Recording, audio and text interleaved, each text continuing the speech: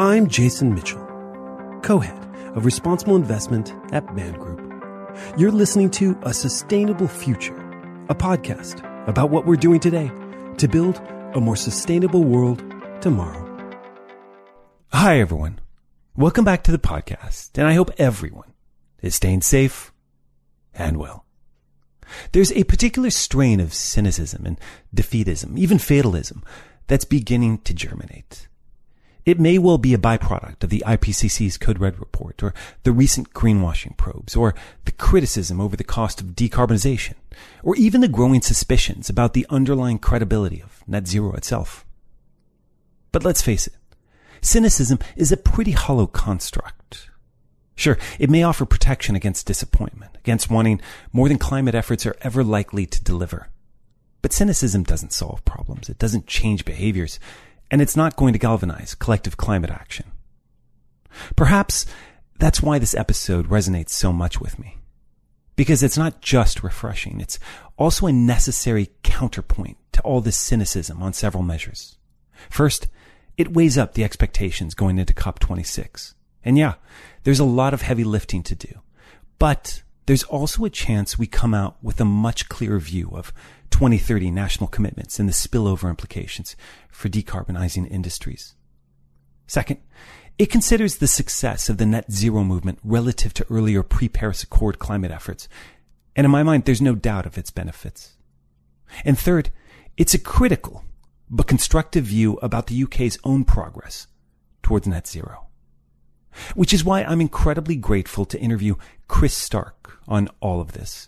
Chris is Chief Executive of the Climate Change Committee and previously Director of Energy and Climate Change in the Scottish Government, where he led the development of Scotland's approach to emissions reduction and the energy system transition. The Climate Change Committee, which was established under the UK's Climate Change Act in 2008, is an independent statutory body that advises both the UK and devolved governments on emissions targets and on progress in reducing greenhouse gas emissions and adapting to the impacts of climate change. Welcome to the podcast, Chris Stark. It's great to have you here, and thanks so much for taking the time today. Hi, Jason. Thanks so much for having me. Perfect. Look, so we have a lot of great stuff to talk about today. I'd like to start out with something a little on the unconventional side, because you've talked a lot about not being a big fan of apocalyptic climate scenarios. In fact, you're quoted as saying that whatever lies ahead, we will adapt to it. And just to start off on this note, I'm wondering, to what extent does the latest IPCC Code Red report recalibrate your optimism, if it does, around our ability to problem solve this, either technologically or from a policy perspective? Well, I think that probably refers to an interview I gave last year where I was making a point that I think is often forgotten, that whatever happens, we are going to have to adapt to it. And it's not actually a very positive one. We're not going to have any choice. So it's not a particularly optimistic message there. But I stand by what I said. I'm not a big fan of apocalyptic climate scenarios, because I feel there is a lot of effort put into those climate scenarios to try and paint a picture of a world that I don't think we will reach. But I am very, very worried about where we're heading. And I am very, very worried about what's in that latest IPCC report, Code Red, as it was reported widely, to contain. And I think we've got to think about it in those terms. There's a lot of bad news in that report, I'm afraid. We've got CO2 levels higher than they've been for 2 or 3 million years on this planet. The world is warmer than it's been for at least 125,000 years, and it is unequivocally down to what we are doing, human beings, on this planet, in particular with our use of fossil fuels. There are some unprecedented things happening, and that's, of course, leading to these unprecedented changes in the climate, the weather extremes we're seeing, the heat waves, the rainfall, the droughts. All of that is contained very cogently and well presented in the IPCC report, and they work very hard to demonstrate that it is directly linked, of course, to the emissions of greenhouse gases. So I think there's lots to be concerned about there, and probably the most obvious kind of summation of that is that I'm afraid we are going to breach that Paris threshold of 1.5 degrees, or at least meet it, 1.5 degrees centigrade, probably in the 2030s. The only question is whether we hold it to 1.5 or cross that threshold later in the century. But I am an optimist, at least I'm positive in my outlook. And I think there's also in the report quite a lot to hang your hat on if you have that outlook. If you really want to see us tackle this thing, then it's a good report to read. And for me, it's the certainty that comes with that analysis that makes me feel that way about it. It's now very certain, for example, that this goal of net zero carbon dioxide, net zero CO2 is going to halt further warming. It's also very certain that methane reductions in the near term are going to slow the very rapid warming that we've seen recently. So that's positive. It means that we know what to do.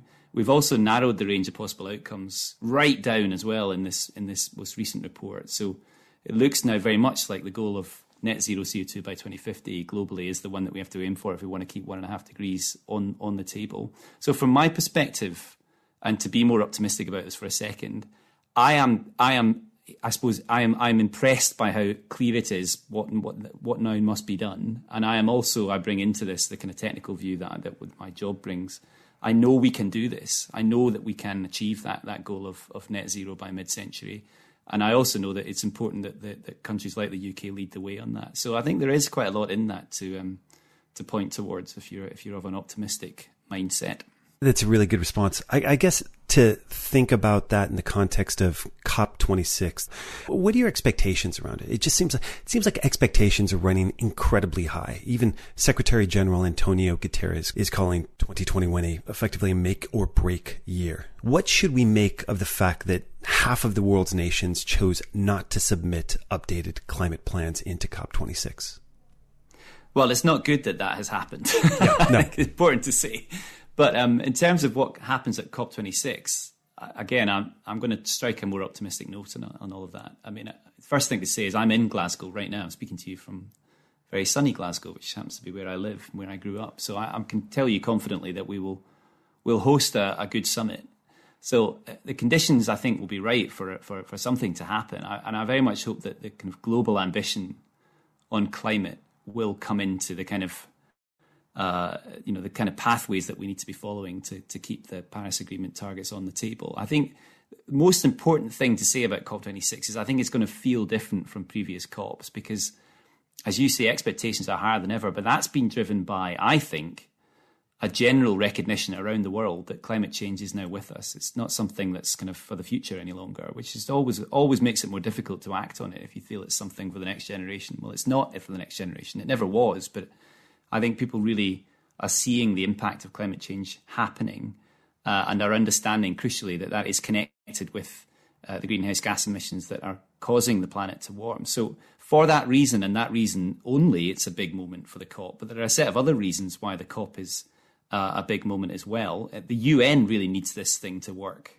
This is the first demonstration of multilateralism in a world that has not been very multilateral in recent pandemic year. I think the UN will pull out the stops to make that work. And the UK as the host needs to make it work as well, because this is our first demonstration that we can still host this global discussion post-Brexit. So there's all sorts of political reasons that it needs to happen.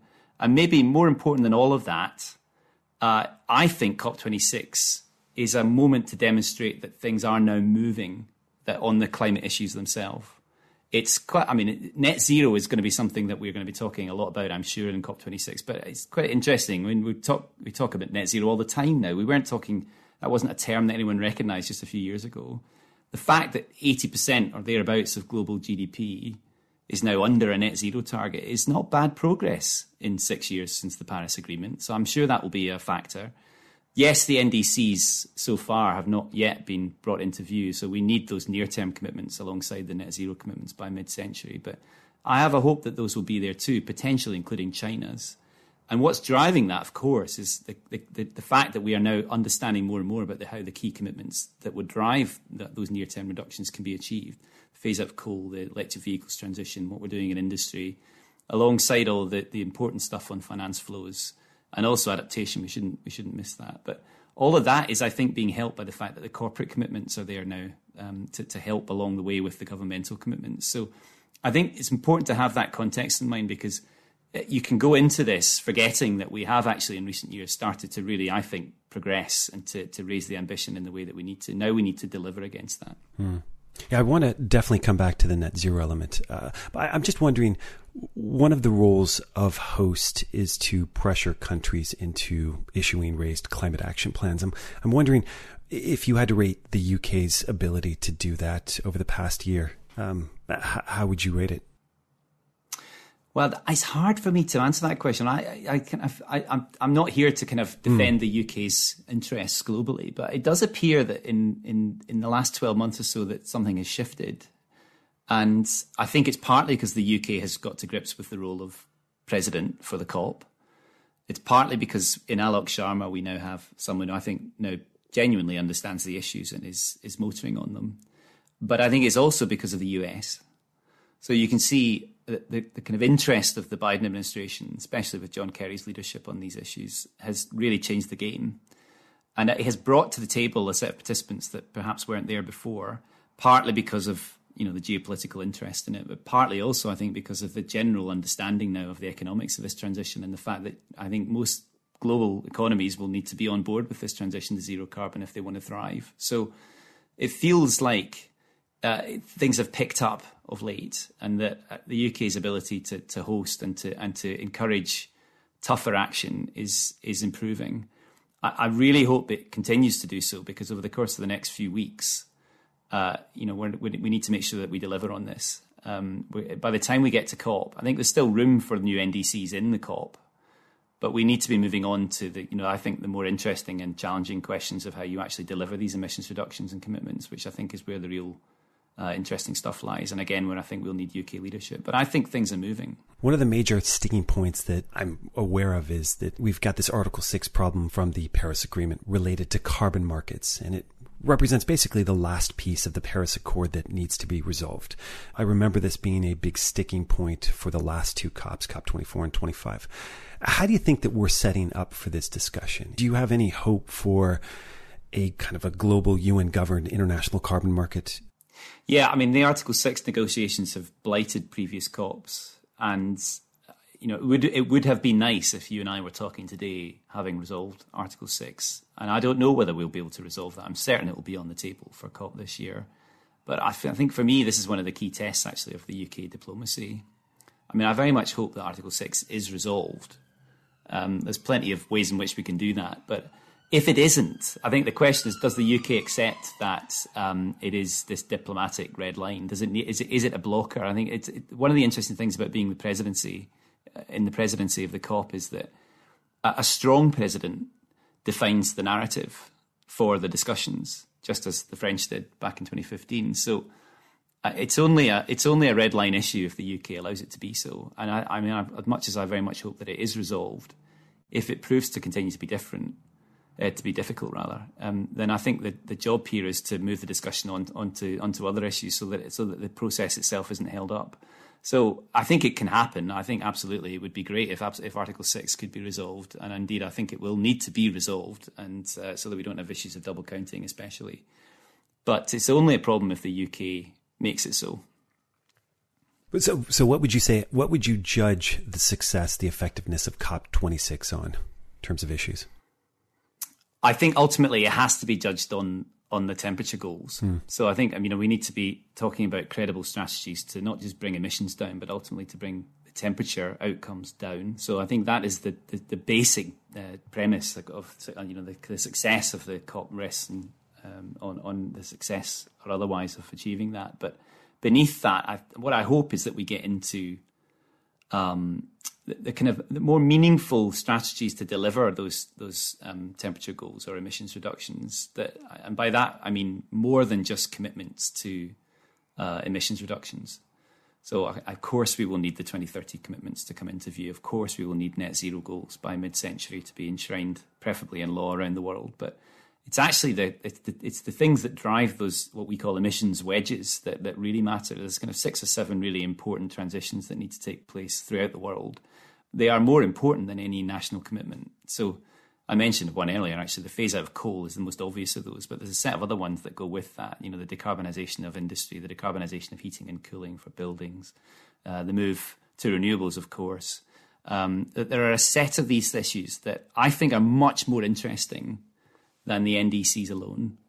And interestingly, this is when, again, back to my point about UK diplomacy, the UN process is, of course, driven by the national commitments, but the UK can choose to look through those national commitments and pull out, I think, what are a set of really interesting commitments that transcend them. And for me, the test of the COP is whether we have something now coming into view that looks like an achievable transition, not just one that kind of adds up in terms of the global calculator. So I think there's, again, lots to be optimistic about there, because I feel that the economics are moving so quickly now towards a positive environment for decarbonisation overall.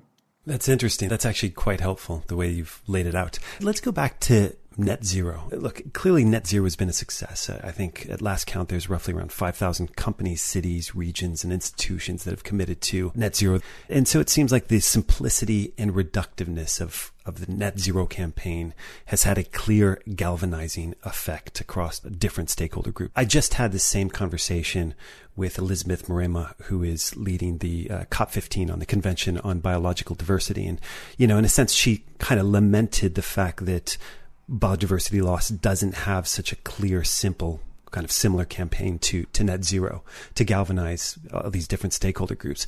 At the same time, though, net zero has become increasingly controversial. There are incredibly ambitious net zero plans. There are a number of plans that seem very underpowered, that seem very unambitious. And I think increasingly sort of hearing kind of calls around greenwashing. How do you sort of reconcile the commitment element, which in my mind has a lot of value? That's where we start, and then make it progressively more rigorous over time, with this kind of controversial flashpoint. This is probably the most interesting topic of discussion for me at the moment, actually, this net zero thing. I mean, I'm very clear on it. I think it's been an incredibly helpful development that we are now talking about net zero. It has brought a set of parties on side on this transition that previously were not even talking about it. I mean, in the UK, we've had this, we used to have a target for an 80% reduction in greenhouse gas emissions by 2050. And that was the target that was set back in 2008 by the UK Parliament. It was in line with what we understood the science to be at the time. But as an 80% target, it had this kind of unfortunate problem that rather too many people thought they were in the 20%. So you had this issue really that it wasn't seen as an all-encompassing target, which I think net zero is. And in particular, it's brought on side the commercial commitments that really are, I think, in helping in encouraging world leaders to make these more ambitious statements of intent, which is all good. But we've got to acknowledge that net zero is net. It's not absolute zero. And I think when you start to get beneath that issue of net zero, there's less understanding perhaps about what's necessary to deliver it. So I think the first thing to say is that net zero is a meaningful thing at global level. It is the point, very simply, when we will stop increasing the temperature on the planet. So, that is something that we all have to have in our mind. It is the implication of the Paris Agreement. It is also a scientific fact. I think it also has a value at national level. So, these national targets to bring production emissions to net zero also mean something. I think where it ceases to have such a clear value is when you get down to the level of individual corporate commitments, possibly with the exception of the very largest multinationals, or even kind of regional commitments to net zero beneath that kind of national level. And there's rather too many of them. And I think that's one of the problems for me, is that what we need is corporate commitments, regional commitments that are in line with the kind of national goals for net zero. So that means that they are well aligned with what needs to happen to drive the whole economy to net zero. They needn't be net zero themselves. So, that kind of idea that net zero is a binding thing at the level of any particular corporate is, I think, an unhelpful thing, because it leads you down the route of thinking about offsets.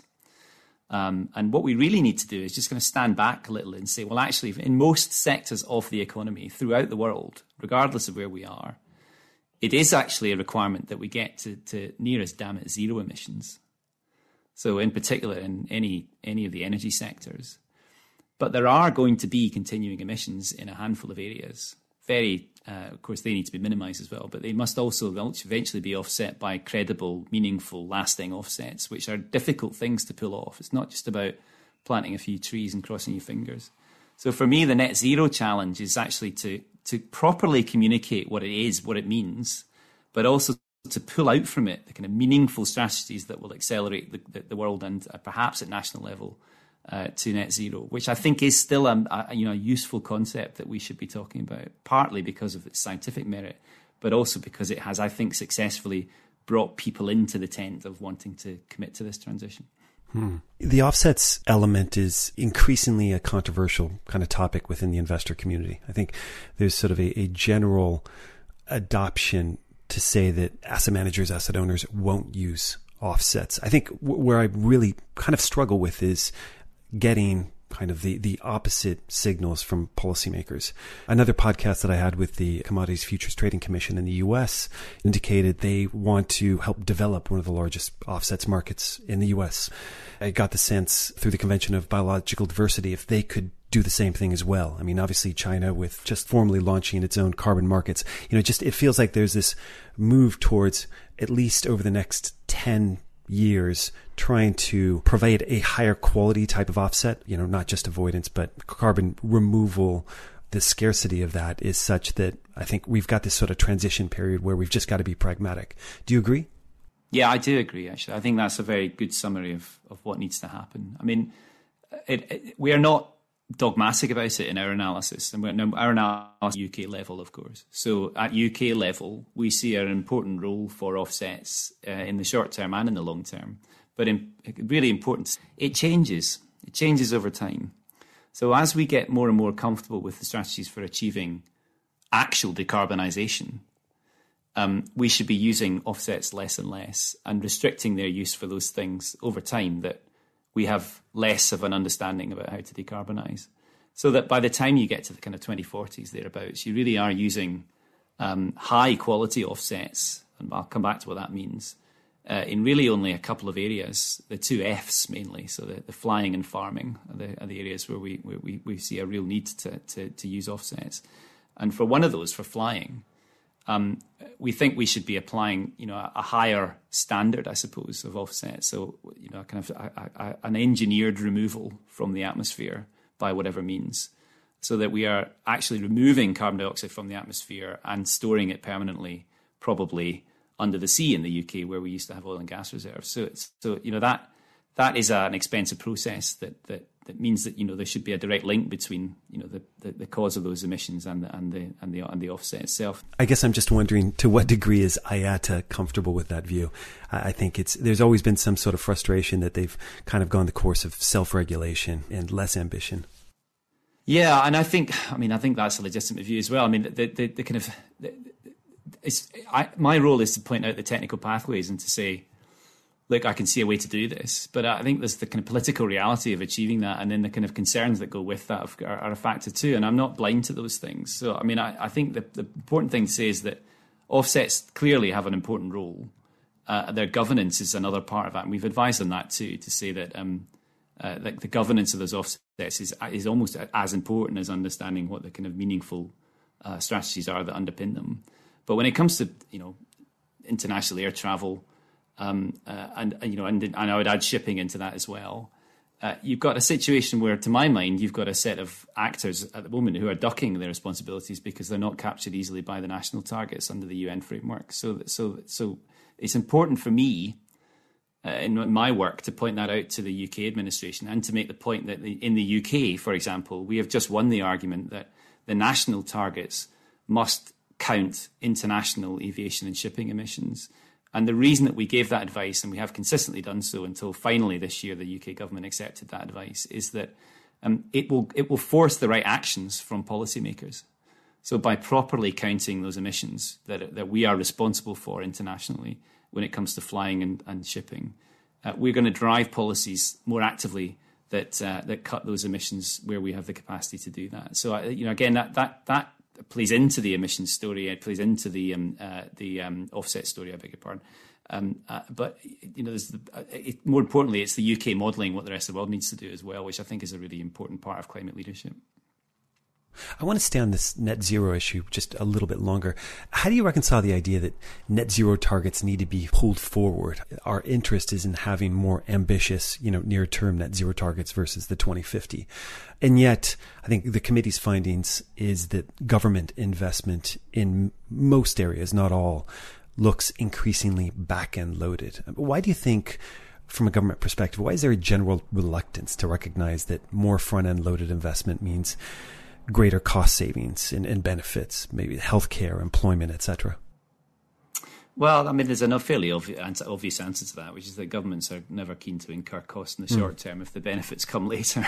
I mean, I think it's one of the really kind of interesting, and I think one of the great advantages of having a UK Climate Change Act is that it has the need to counter that enshrined in law. So you have in the UK a piece of climate legislation that recognises something must be done over several decades, but it equally recognises that governments have a more short-term outlook and therefore need to be made to stick to the course. So you have this kind of interim targets, and you have a body, the Climate Change Committee, my organisation, advising on what those targets are and also marking the homework of the government on whether they're meeting them. So I think that idea is kind of enshrined, I suppose, in UK law at least.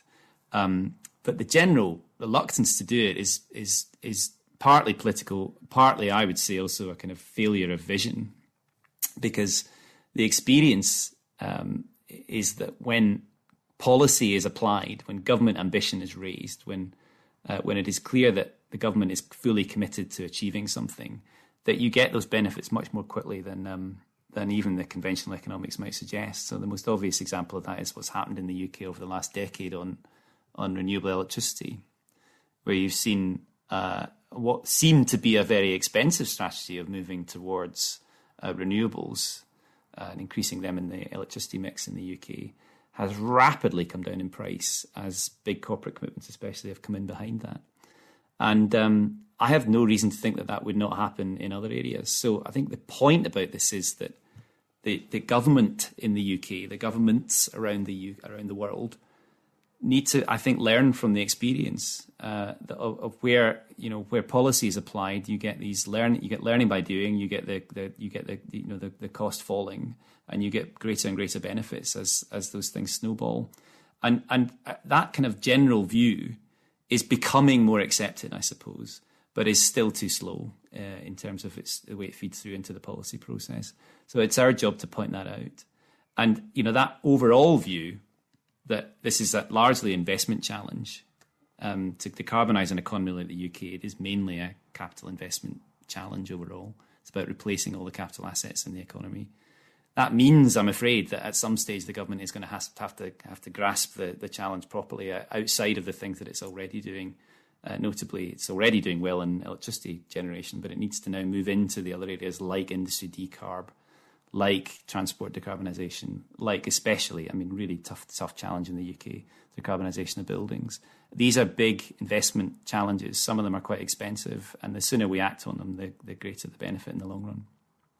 The Climate Change Committee is a welcome independent check on government progress towards net zero and adaptation, as you said, could be in the form of checking the government's homework. It seems to me, though, that the committee's work is increasingly starting to serve another purpose, which is to provide a factual counterpoint to, let's call it, the boosterism and even hyperbolic rhetoric of the government. And I'm wondering if you can pull back the curtain on what that exchange is like between the committee and the government. Well, that's a great question. I think you're right as well. I think the kind of implicit in your question is something that I do believe. The record in the UK is a good one. When you look at the emissions that we produce at home, we've done better than any G7 country, probably best in the G20 on that record alone. And we've been growing the economy whilst cutting emissions. Now, it turns out that ministers quite like to use that fact in their public rhetoric. But recently we've been moving away from the congratulatory stuff into being much harder on them, I think, on their willingness to go, the next stage, what needs to be done over the next decade, which is where the real kind of failings lie, I think, that we're not seeing that step up that we will need to see, so that we get to the point by 2030 when we're ready, by and large, to stop the sale of fossil-fueled technologies in this country. So we've been trying to point out to the future rather than looking back. Ministers, politicians tend to want to crow a bit about previous achievements. And I'm a bit bored of hearing it, actually. So I think that the kind of role for us now in this next stage as the Climate Change Committee in the UK is to be more difficult until we see that progress, and to be that kind of voice of factual accuracy and reason on it. And that means that the exchanges that we have between behind the scenes, the UK government and ourselves, can often be a bit testy, can often be difficult. So far, we haven't had a major falling out. We definitely have differences of opinion about progress and where that action needs to happen. But I think there's a respect from the UK government side about what we say and the factual accuracy of it and the basis of it, which ultimately leads to kind of an understanding, at least, about why the rhetoric has changed. What's interesting is that it's a two-way process. We offer our advice on how we feel the UK should decarbonise across the whole economy, across every sector. But the Climate Change Act is very clear that it's the responsibility of the government to make the plan for how to actually achieve it in practice. And that means that there is a scope to differ from what we say, of course. So we're not a regulator, and what we say doesn't go. It's down to the elected representatives to decide what policies they want to put in place. And then we have to respond to that too. So I'll just give you one example of that. We're actually quite optimistic about the potential for behaviour change in the economy to cut emissions. So think about things that are often politically quite difficult, like changing diet or flying less. It seems that the present government in the UK is less keen on those things. And, there's room for that. So if their strategy, which we are due to see for decarbonising the economy and achieving net zero, we should see that in the next few weeks. If that strategy has less behaviour change in it than our modelling, then we are going to have to respond to that. So we'll have to accept that is the government's outlook and look harder at what other things can be done. And I think that sort of the to and fro of that, the kind of the pushing and the pulling, is actually a really good part of the UK model overall. If we were dogmatic and stuck in our own assessments and didn't move from them, then it wouldn't feel very democratic, actually, as an overall system of governance. I wanted to touch on this. Well, I wanted to touch on your efforts at working to dispel the notion that net zero is in some ways prohibitively expensive. I think you've talked about it being less than 1% of GDP per annum. And I'm wondering, how has the pandemic sensitized or desensitized the debate around public investment in climate action in the UK? On one hand, the pandemic is absolute clear proof of the enormous economic cost that systemic shocks like climate change represent. On the other hand, there's a clear pullback on fiscal spending following the significant support, almost 300 billion sterling of COVID-related support. So how do you see the urgency of climate-related investment coexisting with the likelihood of fiscal austerity measures? Gosh, I mean, that's the question of the age, isn't it? It is. I'll maybe just break it down if I can. So we talked in your question. You asked about the cost of this thing, and we have in the last 3 years. I've been in this role for nearly 4 years now, and most of the time I've been in this role in the UK Climate Change Committee, we have been working hard at the economics of the transition to net zero, and a few things to say about it. Firstly, it does involve, as I mentioned earlier, a lot of capital investment. You're investing a lot as an economy to decarbonise, and what that really means is that you are buying and replacing capital assets extensively across the economy. So all the things that we use today that cause the emissions directly by burning fossil fuels, cars, the boilers that we use to heat buildings, the plant and machinery that use fossil fuels in the production process. All of those things we are replacing. And the investment challenge is very significant. I'm not going to dismiss it. We're adding about an eighth to the total capital expenditure that would normally happen pre-pandemic, that would normally happen in the economy as a whole. Most of that investment, in the UK, it's about £50 billion sterling a year extra investment that we're doing. You could multiply that by 10 to get to kind of similar figure for the US. So it gives you a sense of just the size of the overall commitment that a major economy like the UK would be making if it were to achieve net zero. That is a major change in the economy overall, and it delivers us effectively a whole turnover of the capital stock of the economy, and it's expensive. There's no doubt about that. But what's interesting is not only does that reduce emissions, it has a set of other impacts as well, which is a really, really interesting story the stories kind of come in. So it turns out that replacing all those capital assets with zero carbon versions is a very interesting, it's a very sensible thing to do on a whole host of grounds, not just climate change, because those assets typically are much, much more efficient in the way that they use fuel. The fuel for it is mostly, in our assessment at least, electricity. And that electricity is progressively decarbonising through renewables, which become cheaper and cheaper over time. So changing those capital assets from high carbon to zero carbon means that you have a much more efficient capital stock using quite a cheap energy source, progressively getting cheaper over time. And of course, you're not spending on fossil fuels, and you are removing yourself to a large degree from some of the global problems of using those fossil fuels and importing them. We are an economy that imports most of our fossil fuels now in the UK, so that has a benefit too. And there's a set of other benefits that go with that, which we haven't even tried to factor in, like the health benefits and the benefits to the environment more generally. So, that is overall this major investment requirement set off by these falling costs of using those capital assets. Means that you get to an aggregate position that is now, I think, very cheap. So we can look at that and make an assessment of it in terms of its proportion of GDP, and it's less than 1% of GDP every year between now and 2050. So I think that's worth it in terms of arresting our contribution to the problem of climate change in the UK. But it's interesting, you asked a question about what impact COVID has had. And the important thing to say is that although that investment challenge is major, not all of it is public investment. In fact, the vast majority of it is private investment, so it's individuals and corporates making those investments. And I think the challenge for the government is that they need to now put a policy framework around this. Are they going to do it, for example, by doing the kind of COVID-related investment and spending that's happened over the last 18 months? So lots and lots of publicly pump-primed public investments. Or are they going to do it through a different means? A bit of cajoling and a bit of hard regulation, possibly some use of the tax system. And I suspect it's in the latter camp, actually, that the government is presently designing its strategy. And there's many different ways to skin this particular cat. I'm not too worried, really, about how we do it, as long as we get the investment happening. And for me, the kind of final point to say on this is that it's not just us now recognising the logic of all that. So, yes, there is a need to do this for the climate. But there's also a kind of broader recognition, certainly in the UK, that if we don't act on this, then the impact of climate change itself will dwarf that kind of investment cost.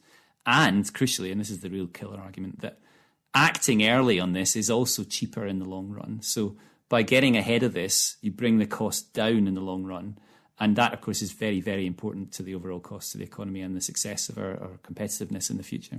It's an incredibly cogent argument you just made. I think that's why I have so many problems sort of reading through the committee's 2021 progress report to Parliament, and sort of effectively, which was a pretty stinging appraisal of the lack of progress on cutting emissions to net zero and adapting to climate risks facing the UK. And I'm just between that argument and sort of doing that homework for the short term, where is the UK kind of coming up short? Why is progress still so narrowly focused? I mean, largely decarbonizing electrification. Yeah, I mean, it narrowly focused is a really good way of summarising where we are. So we are doing some good things in the UK, and worth saying that many of those things don't happen in other countries. So I suppose we should think about that and be happy it's happening. But it's not enough. So it's really important to say that we're also seeing the impacts of not tackling the challenges in other areas beyond the decarbonisation of the power sector in this country. And actually, you can see that in the path that we drew for the government in terms of where we feel UK emissions should head over the next 30 years. You can imagine it looks a bit like an inverted S if you look at the overall emissions shape of the curve. And the first part of that S is quite a shallow reduction in emissions over the course of the next 5 to 10 years or so. And the reason it's shallow is because we've run out of road on cutting emissions in the power sector. We will, in 2024, close the last coal-fired power plant in the UK. And actually, the progress now needs to be made outside of the power sector, and we haven't been doing enough to scale up the supply chains, to put the policies in place, to bring down the cost, to get get prepped for the rapid reductions in emissions that are necessary. So you get this kind of shallow impact over the course of the next few years, and then emissions really start to come down over the 2030s, and that I think reflects the overall policy challenge that faces the government. And we were pretty stinging in our criticism that the government has not yet put the policies in place to deliver that kind of outcome. And of course, every month that passes is a wasted month. It makes it harder to make that progress later. So we were quite clear that we wanted to make that statement to the UK government, but we are equally clear that there is scope to repair that. That, you know, in the course of the next few months, especially as the UK prepares for COP26, that there is scope to bring together the kind of policy proposals and strategies that we need in every sector of the economy to cut emissions, but also to adapt to the change in the climate that's I'm afraid, baked in now. And I really hope that they take that window, and I would be the first in line to offer the congratulations if that strategy comes into the kind of space that it needs to. I think it's really important that you have in the Climate Change Committee someone who's willing to offer that kind of criticism at the key moments, but also someone who's willing to say the positive things when the strategies come through. Final question. What are your expectations for the upcoming Treasury's net zero review? It seems like following the committee's June report, I guess I'm wondering how the Treasury's review will manage to hit what were at least once quite high expectations, like reforming price signals, raising offsetting revenues, determining how decarbonization is funded and costs allocated. Well, this is the probably most uncertain bit of the architecture in the UK at the moment. So it's very easy for someone in my position to say we need policies across the economy to drive decarbonisation. It's much harder to actually design them, and the hardest to design are probably the fiscal policies that will guide us there. So back to your question earlier about the overall cost of this, the big challenge about how you distribute the investment challenge between private and public investment. But there's also a big challenge about how you give incentives to millions of people to change what that presently do and move towards the zero carbon assets and technologies that we know will guide us to net zero. So that is overall an enormous challenge. Now, what's interesting for me is that the Treasury in the UK has not said very much at all about this. In fact, haven't really ever looked at this challenge in the whole time that we've had the Climate Change Act since 2008. And that's odd, because the UK Treasury was the institution that inspired the Stern Review into the economics of climate change. So at one stage, the Stern Review was a UK Treasury production. And that, of course, shaped the global discussion on the need for tackling climate change and the economics of that overall. So I feel that there is a space now for the Treasury to come back in to look at the fundamental economics of this transition as it pertains to the UK. And if it does that, what I hope they will do is look at not the overall challenge of the cost itself. I hope they accept the argument that overall the cost is becoming smaller and smaller in that aggregate sense, that actually the challenge is how you spread those costs that do exist and are real in a fair way across the economy, and also spread the benefits. And that, for me, is the critical test of whether the Treasury has done this net zero review that they promised properly, because they're going to need to look at the challenge of fairness. So spreading what are real costs in some difficult sectors, notably the costs of decarbonising buildings in this country and the decarbonisation of industry in this country. So just think about that. That's homes and jobs, big challenges there. But also helping to meet that cost by capturing some of the benefit from what we see as now cost-saving parts of the transition, which include the transition on surface transport. We reckon that will now save the economy money as we move towards electric vehicles because they're more efficient, the fuel for them is cheaper. So, that kind of idea of mixing those two things together in a fair way is one element of it. And then the other aspect of this is the fiscal policies themselves and what they look like. And in the UK, the Treasury has 28 billion reasons to worry about fuel duty revenues, if I'm right about that transition to electric cars. And interestingly, that transition to electric cars, which will cause fuel duty revenues to dwindle for the Chancellor, is being prompted by the Prime Minister himself by naming the 2030 date that we will stop selling petrol and diesel cars in this country. So there's lots of reasons to think that, apart from anything else, they're going to have to think properly about fiscal tools for the first time because of the transport transition, because otherwise we'll be in a pickle. So I think, for the first time, we're now going to have to potentially a real discussion about carbon pricing, a real discussion about the incentives for consumers to move away from fossil fuels for things like domestic heat, and a real need to think about how we capture those benefits in some areas and spread them into the challenge of meeting the costs in others. And unless the Treasury is fully behind this, it's not going to work as a transition. We won't have a credible policy programme. Wow, that's fascinating. Excellent. Look, so it's been fascinating to discuss how to think about expectations going into COP26, what the Climate Change Committee is doing to advise the UK government on its climate action and adaptation strategy, and why it's vital we front-end load climate investment in order to bridge rhetoric with the reality of climate change. So I'd really like to thank you for your time and insights. I'm Jason Mitchell, co-head of Responsible Investment at Man Group, here today with Chris Stark, Chief Executive of the Climate Change Committee. Many thanks for joining us on A Sustainable Future, and I hope you'll join us on our next podcast episode. Thanks so much, Chris. Thanks, Jason. I'm Jason Mitchell. Thanks for joining us. Special thanks to our guests and, of course, everyone that helped produce this show. To check out more episodes of this podcast, please visit us at man.com/RI-podcast or look for us on iTunes, SoundCloud, Spotify, and Podbean. And last, this podcast is an open educational resource. It's meant to be shared. And if you enjoy it, please take a second to review it on iTunes. I'm also really interested in your views, ideas, and opinions. So feel free to drop me a line at jason.mitchell@man.com.